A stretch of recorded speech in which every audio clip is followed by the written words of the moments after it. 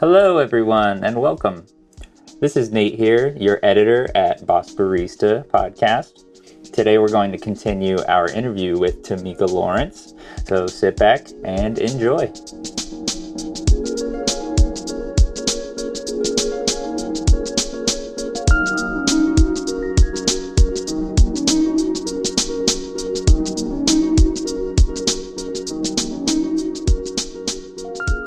Tamika and I yesterday were talking about the idea of the missing stare that I had never heard until a couple of months ago, about how we treat men who abuse, who are sexual abusers. And it's there's no excuse for it. The missing stare. So the missing stare is this idea that if a man commits a sexual assault, but he's a good guy, we kind of gloss over that first thing and let his reputation kind of, it's that argument all the time. Oh, but that guy's so nice. And you're well, he just sexually assaulted someone. So that's not an okay argument for you to make. You cannot justify that action with that. I believe that's how the missing stare argument works. Yeah, and so the first time I heard it is when I read your piece where you included it. And for me, I think I just thought it was perfect. And also frankly it applies in billions of ways, right? Mm-hmm. Where it's for example, when you have someone in your family that's well, I don't, but if you have someone in your family that's a little bit racist, then you'll be oh, well, that person is just just there's that way. Yeah. This just is. But I mean, other than that, they're great, unless you're a black person. And then, sorry, I truly believe part of the reason why we ended up in our current political situation is that people were not willing to engage I do feel when the racial justice work of the 60s was done, everyone was we did it. Yeah. And instead of frankly, instead of white Americans embracing I'm totally blanking. Well, that too, but instead of them embracing integration, there we go. Ooh, it took a while. instead of them embracing integration fully, and also stamping out racism where they saw it, they were cool, these laws have come into place. Now we're all just going to go back to living our own little lives the way we were doing it. And that well, let's just ignore this little thing freaking elected Donald Trump. Mm-hmm. This little thing about racism, mm-hmm. where it's people are allowed because integration really never took off the way that it should have, because it's been proved time and time again that the really only way to equality is integration.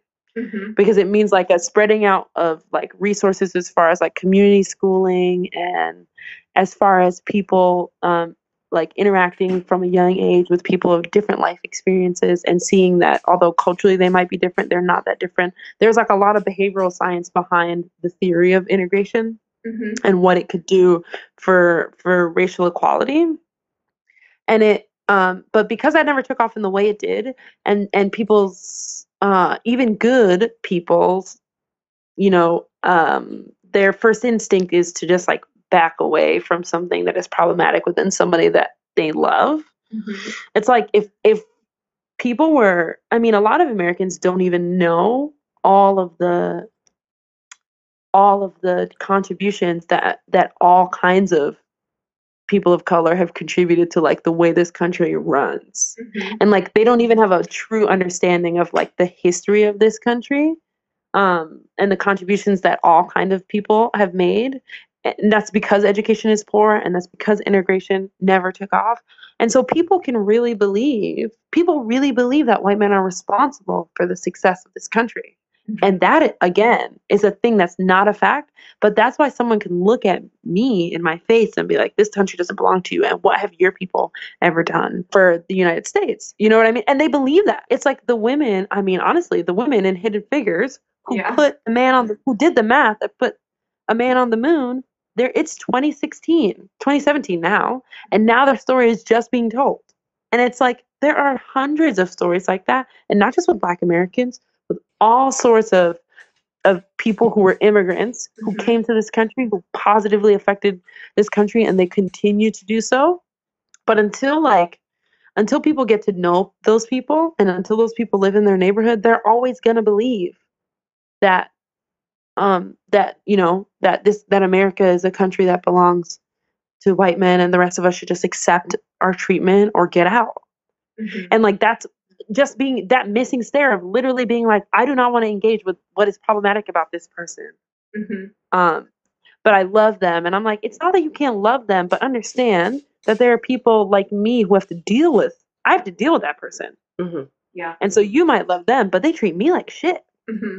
It's not to condemn either. It's not to say that you want this person to be labeled a bad person. But I think there's two things to that. Is that, number one, if you really love someone, you want them to be better. The best they can be. Exactly. Like, if you're just claiming that you don't want to highlight something from someone, it's not because you love them, it's because it's uncomfortable for you.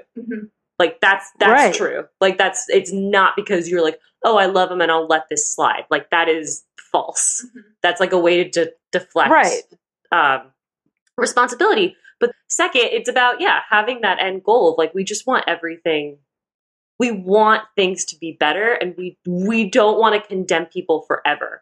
And it's so much easier to condemn someone forever if you never address that one thing that happened, or the one thing that could be multiple things. You could be a racist and a sexist.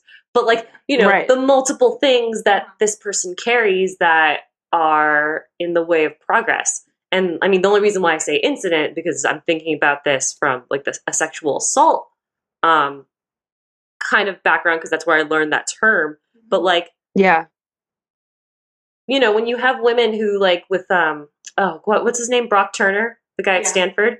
When you have somebody coming up and making this so moving witness statement about what happened to her, because he only got so much time in jail, it's not because she wants to be like, you're a bad person forever, but it's like, we're not acknowledging that the thing that you did is bad and you're going to do it again. Yeah. And also, right, we're not acknowledging, especially, we're not acknowledging that you, person of relative privilege, you're not acknowledging that you did a bad thing, right? But you're also not acknowledging that you hurt me in the process. Right. In a measurable way. So what you did harmed this person, and that person now has to live with those experiences. And when a racist person says something to you, I don't care what anyone says, it is hurtful, right? And so it's like, no, you are actively hurting me, and then I have emotional trauma from the thing that you've done. Or in a sexual assault case, emotional and physical trauma from the thing that you've done. And like, you don't want to deal with that because you feel bad. Like, you have you're feeling bad about a thing. Like, and so that's why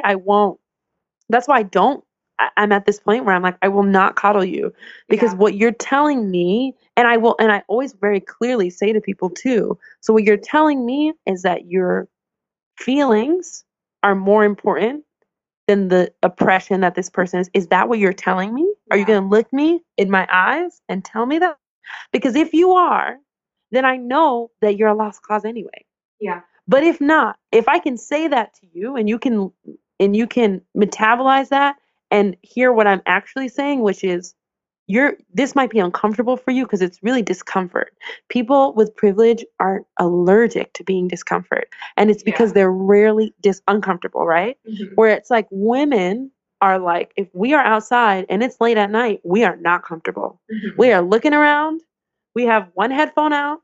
We're like, is this guy gonna like fucking slap me in my face and like do something? And the thing is, he probably won't, but that I'm in a world where I even have to consider that means I'm not comfortable.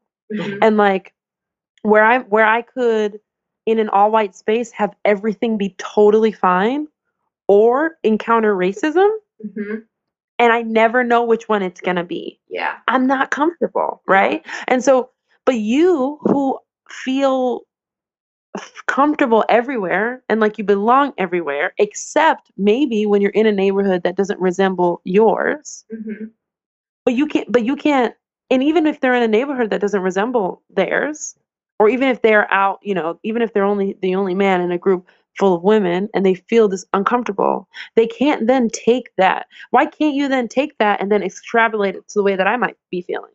Yeah. When it's usually the reverse. Yeah. Right? There's this insane sort of cognitive dissonance. Mhm. And so like I am at this point, you know, I don't have any qualms about having someone feel, about pointing out the fact that they're putting their feelings above my actual lived experience. Yeah. Because it's not, because those things are not, they're not equitable. And No. especially with like that Brock Turner case, which was such a, I mean, if we needed any idea of what, if we needed a confirmation of what, of the way the justice system treats victims of sexual assault, we got it. Mhm. Because Right. it's like, what else? Mhm. Literally, what else?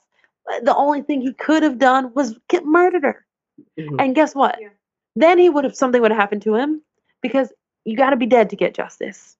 Yeah. And even then, you might not. Yeah. And that's horrifying, right? Like, I Mhm. say that kind of glibly because if not, I would just cry all the time. Yeah. But like, it's like, why? How could the world be this way, where something that clear, and then they're just like, oh, whatever. You just get these 3 months, and even his father's reaction, Yeah. even his father calling it 20 minutes of action. I will never. I could be 85 years old. I will never forget this man trying to excuse his son's behavior of a traumatizing experience by saying, "Oh, it was just 20 minutes of action." It's like, sir, you and I are in like we're in different galaxies. Yeah. If that's what we're like, I would ordinarily say we're not on the same planet, but like you're literally like you're elsewhere, like you're not in the Milky Way. It's important too, I think, to mention that being a part of certain marginalized groups does not absolve you of the duty to all marginalized groups. So I'm thinking a lot about, the Women's March, which I think, all around, good idea, good thing it happened.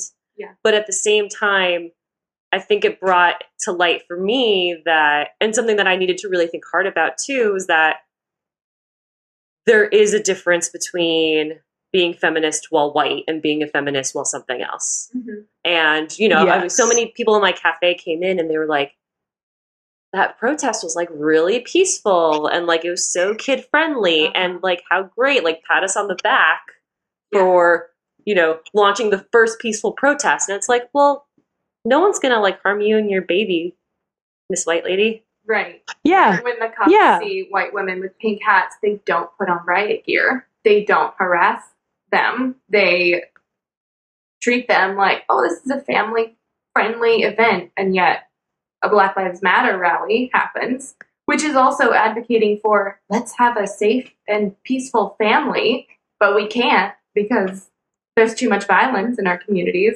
And then, how are the police going to act? They're in the riot gear. They're like, can't wait to suit up. Yeah. And it's like when police go to like, before we like are patting ourselves on the back, when police go to a Black Lives Matter rally, they show up in riot gear. Yeah. They're not like, let's hold off and see if perhaps this protest is going to go away that we don't like. Yeah. No.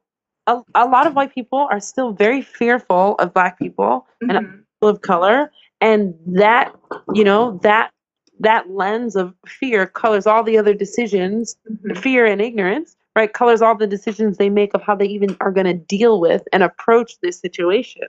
And it's like there were cops wearing those pink pussy hats. Yeah. But like, they show up to a Black Lives Matter rally in fucking riot gear, and they don't even, and the people commenting on it, like you said, there's just so much ignorance. And so Ashley and I have talked about this and kind of on I made a comment on Twitter one day saying that like checking your privilege is not only for cis het white men, and it's not. True. Right, because most people have a modicum of like, I won't say most people. Some people have a modicum of privilege. Some people have a lot. Some people have a medium amount. Some people have a small amount. Mm-hmm. No matter how much you have, you need to examine that. Mm-hmm. And like I've definitely had experiences where I've been in a room full of women who are like calling themselves feminist, right? Mm-hmm. But they don't want to hear the fact, like they're white feminists who don't want to hear the fact that I experience the world in a different way, right?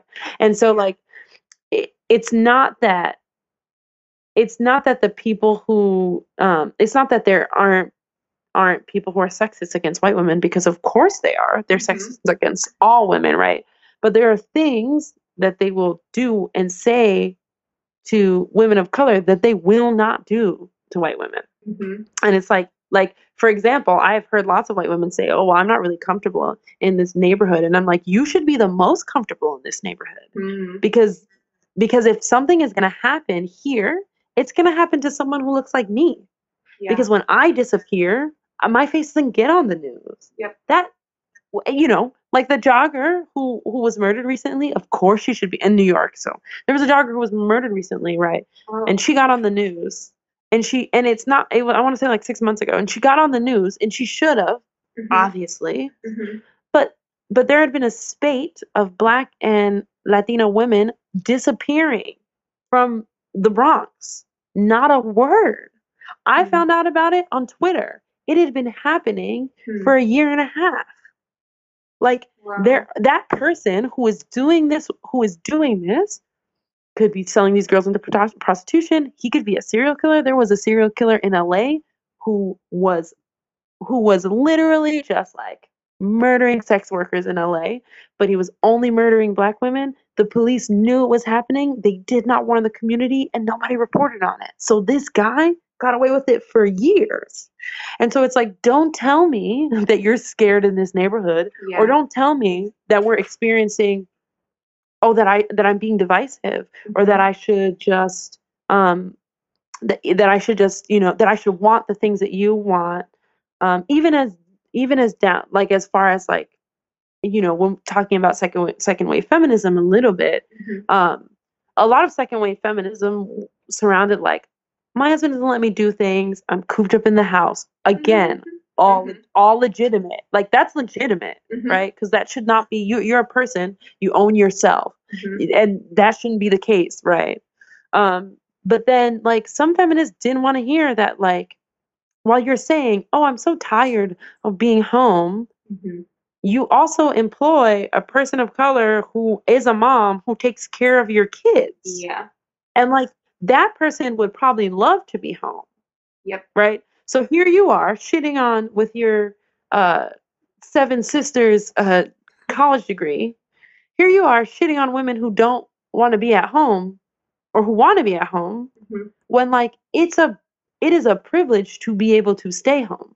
Yeah. It is not a privilege that your husband is forcing you to stay home, or that so society won't support your endeavor to work. Right. But also like some people don't want to stay home, and some people would love to stay home and they literally could never afford to. Yeah. So like, don't shit on this thing that you have. Just say, I personally don't feel like I have to do this. And really at its core, feminism is about women. It is about equality for everyone. Mhm. And women, reaching parity of equality with men. Mhm. But that also means doing whatever you want. Yeah. And it's like, if you are not, and also recognizing that we experience the world in a different way. And so like, I did not go to the march. I didn't go to the march for a few reasons, even though I am glad it happened and I thought it was good. One is that I don't always feel comfortable in white feminist spaces, Mhm. because if a guy knows that he doesn't get it, he knows that he does not get it. And so he might ask me my opinion and listen and go, man, that's real. Like, whatever. If a white woman thinks she gets it, but she doesn't get it, that's emotionally like damaging for me, right? because she's going to tell me she's in a space that should be comfortable for me, but she's going to center herself. Other people in the space are going to center her too. And if I have a different experience that she can't relate to, she might tell me that I'm being divisive. And actually, it happens all the time. Like if you go on any feminist anything, even just an article, that brings up the fact that yes, there is an inherent white supremacy to the capital F feminist movement in the U.S. People are like, white women are in the comments losing their shit. Yeah. And it's like, yeah, and this is reverse racism, and Oh, that's my favorite term. The issues? Oh my God. This or is why don't an we just issue. focus on the That's the thing. Yeah. When white women And get so whose hung issue? up on getting the privilege that their white male counterparts have, that they lose focus, that if it's really about equality, they should be looking at the Muslim woman with the hijab. Like, what's her equality look like? It's definitely not going to be like in the 70s, you were saying, it's not going to be like, oh, I want to go to work and, like get a salary and continue to have a woman of color watch my children. Like, no, that's not going to be real fundamental equality. That's just going to be more people trying to crowd at the top of the pyramid and just like, oh, make space for me at this table that is isolating everybody else. I want a spot too. I want to make decisions, when the table itself doesn't work. The pyramid itself doesn't work. So you can't just fight for the rights of, you can't ask for the same thing that people in power and privilege have. You have to dismantle the whole thing and reevaluate. Yeah, and especially because there's this thing where it's like the people who and especially, and I will say this for women of color especially, when anybody occupies one space of marginalization, it's easy for them to talk over you. Men of color do it to women of color all the time. When you talk about sexism within the community, so they can get on board with racism, they're like, racism, got it. And doesn't it suck when white guys tell us it's not real? We know it's real. It's our experience. And then you bring up sexism and they're like, don't want to hear it. Don't be divisive. This is about racism. And you're like, but didn't you just say that someone else who's not having a lived experience shouldn't say that it's not real? But it's interesting because you just did it to me. And so it's the same where white women will say to you, no, but like, this is not about this, or like, I'm not inherently racist. And I'm like, you know what? Like, if you grow up in America, you're racist. Yeah. And you have anti-person of color sentiment, including people of color, right? You don't, I always say constantly that like the brainwashing of that happens here, it doesn't somehow skip people of color, right? Like we have our own, like I had my own anti-Black sentiments from growing up in a place where the beauty standard was really heavily white. And so it's like, that was stuff that I had to work through. And it's like, people of color, it might not always talk about it, but we also have to do the work where we're like, oh no, actually I don't have to chemically straighten my hair. Why was I doing this thing to begin with? Like, it is like work for people of color to even love themselves in a world that is constantly being like, nope. You're not this thing, you're not this thing, you're not this thing. And you don't have to say that. You can just present other things you can present the thing that is the opposite of me as good, and things that are me bad, and that'll do the work. And so it really is like, we all have work to do. Yeah. Because there is anti-Black and anti-person of color sentiment in all of us. And so but some of us have more work to do. And like, for me, I don't have a choice but to be awake to both, like, kind of the horrors, frankly, of like sexism and racism. And so it's like, just the space I occupy in my identity doesn't allow for that. And so it's easier for me to have an understanding of how that works. But sometimes I've talked to Ashley about this. I had to do my own work to dismantle my like own anti-Blackness, and also to understand the issues that the trans community has, because I had no context for them. And so I have definitely in the past said things that I would never say now. like in my life would ever say now. And still, when I run into like people think that, I guess maybe they think because I occupy like a this identity that I don't ever get corrected or that I don't ever do anything problematic, and that's just false. Like I try not to, but if I do, I'm not like, oh, you're wrong, person who is super marginalized in this way. Hell no. Like, and it's because I get people feel comfortable criticizing me. Just in general, people who, as a woman, most of us have been criticized by a man whose opinion we did not ask for. That is life. Mhm. And you're like, remember that time I asked you? No, actually, neither do I. I think when people of that have more privilege and power than you are used to criticizing you, but they're never used to receiving the criticism. And so for me, it might be I might be embarrassed. I have definitely been embarrassed by saying something transphobic or saying something fatphobic, and I've had to be pulled back, or even just like ignorant. Maybe it wasn't transphobic, but maybe it was the wrong thing to say. Mm-hmm. It was like I've had to have a friend counsel me and say like, oh well, like that term really isn't correct, or maybe you shouldn't do this, or like this could come off as a little bit fatphobic if you do that. Mm-hmm. And I mean, the only feeling to feel to me when that happens is like, embarrassed. Yeah. And sure, it's fine to be embarrassed. Like you should feel a little embarrassed about doing something that is oppressive. Interestingly enough, you should have a bad feeling about it. Mm-hmm. Sit with that bad feeling and then move past it and don't do it again. That's something I had to learn this week. Yeah. It's hard. What It's happened? hard. I just really had to like step back and think about what my understanding of feminism really meant. And I don't know, I tried to frame this a lot in terms of the space that I encapsulate and how I can extend my power to make things more equitable, especially as just someone who does a lot of like media stuff. Like how do I say things that I know are true and then ask for the things that I don't know without being defensive? Yeah. Something that I think the thing that touched me the most when I spoke to you yesterday was just being vulnerable with your feelings, and that sexism and racism and transphobia and phobias against anyone are hurtful, and we all get hurt, and sharing those experiences is really important because I think hopefully that's the thing that kind of connects us all, is that we can feel things, and that if we can all like acknowledge like, hey, when you said this thing, this really hurt, then we can, I don't know, now I'm rambling, but I just was really touched by that because it just means a lot to be able to share that these feelings hurt us all the time. Like sexism hurts every day, racism hurts every day. Yeah, and it's weird, like, because we talked about this too, where it kind of sucks because it's not.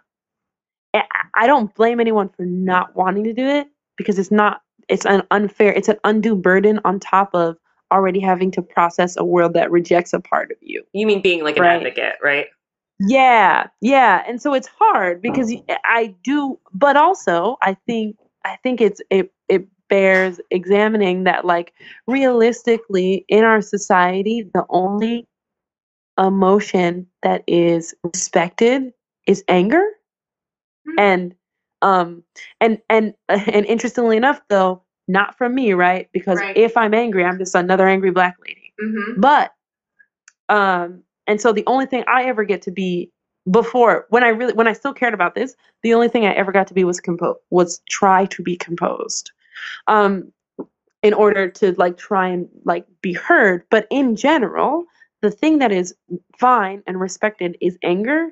But any sort of like emotional honesty and vulnerability is looked down upon, and like that's just toxic ass patriarchy. Mm-hmm. So like, because that's literally all that is. Like the idea that any other feelings, and being vulnerable, being sad, being hurt, that any of those signify weakness, or even just a thing that we should hide. I no longer subscribe to that, because I'm like, oh, that's just patriarchal as fuck, and I don't have to subscribe to that. And honestly, I get more done by being vulnerable, and it's better for me emotionally, right? Mm-hmm. So like, if it's not gonna get me a if it's going to keep me out of something, then I probably don't want that thing, whatever it is, because it means that I am going to be expected to always be on guard, which is something I'm just not going to do anymore. But also, people do connect to vulnerability, and you don't. And some people don't, right? But sometimes people do, and sometimes people do want to hear those honest experiences. And I do think, like, I talked about this where I feel like that used to be this thing. The internet's great, and honestly, even podcasts are great because they let you interact. Like, they let you interact within a community that is safe for you, while at the same time doing what I like to call performative activism, but like a useful kind of performative activism, right? Where you're in a space that is comfortable for you, and so you can be honest. And people benefit from that honesty. They do. If they're open to and willing to listen to it, then they really can benefit from that honesty. Because what we used to do was only have these conversations amongst ourselves. We only had these conversations amongst women, or like we might only have a certain conversation amongst people of color. And so the people who are doing the things that hurt you don't know. So they just keep doing them.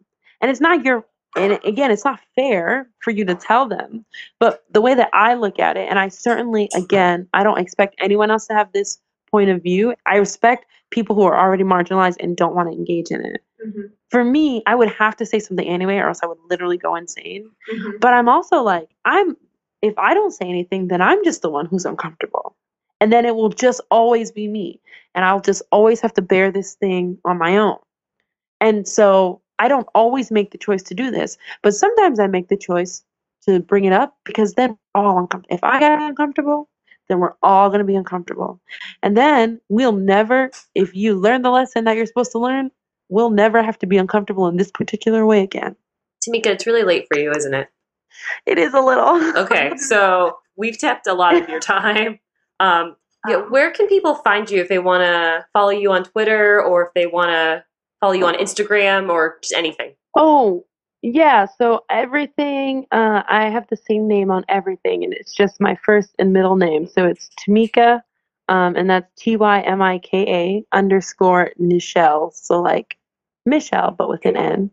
And that I'm on Instagram and Twitter, and Facebook, where I can be found at any time ranting about really just anything. I also post cute dog pictures every once in a while. So to break up the turmoil in our hearts. to break up the turmoil, you will find pretty much just selfies, some cute dog pictures, some rants. I like to break it up. Nice. Well, thank you so much for joining us. We've really enjoyed having you. This has been an episode of Boss Barista. I'm Jasper Wild. I'm Ashley Rodriguez. Thank you so much for listening. Thank you.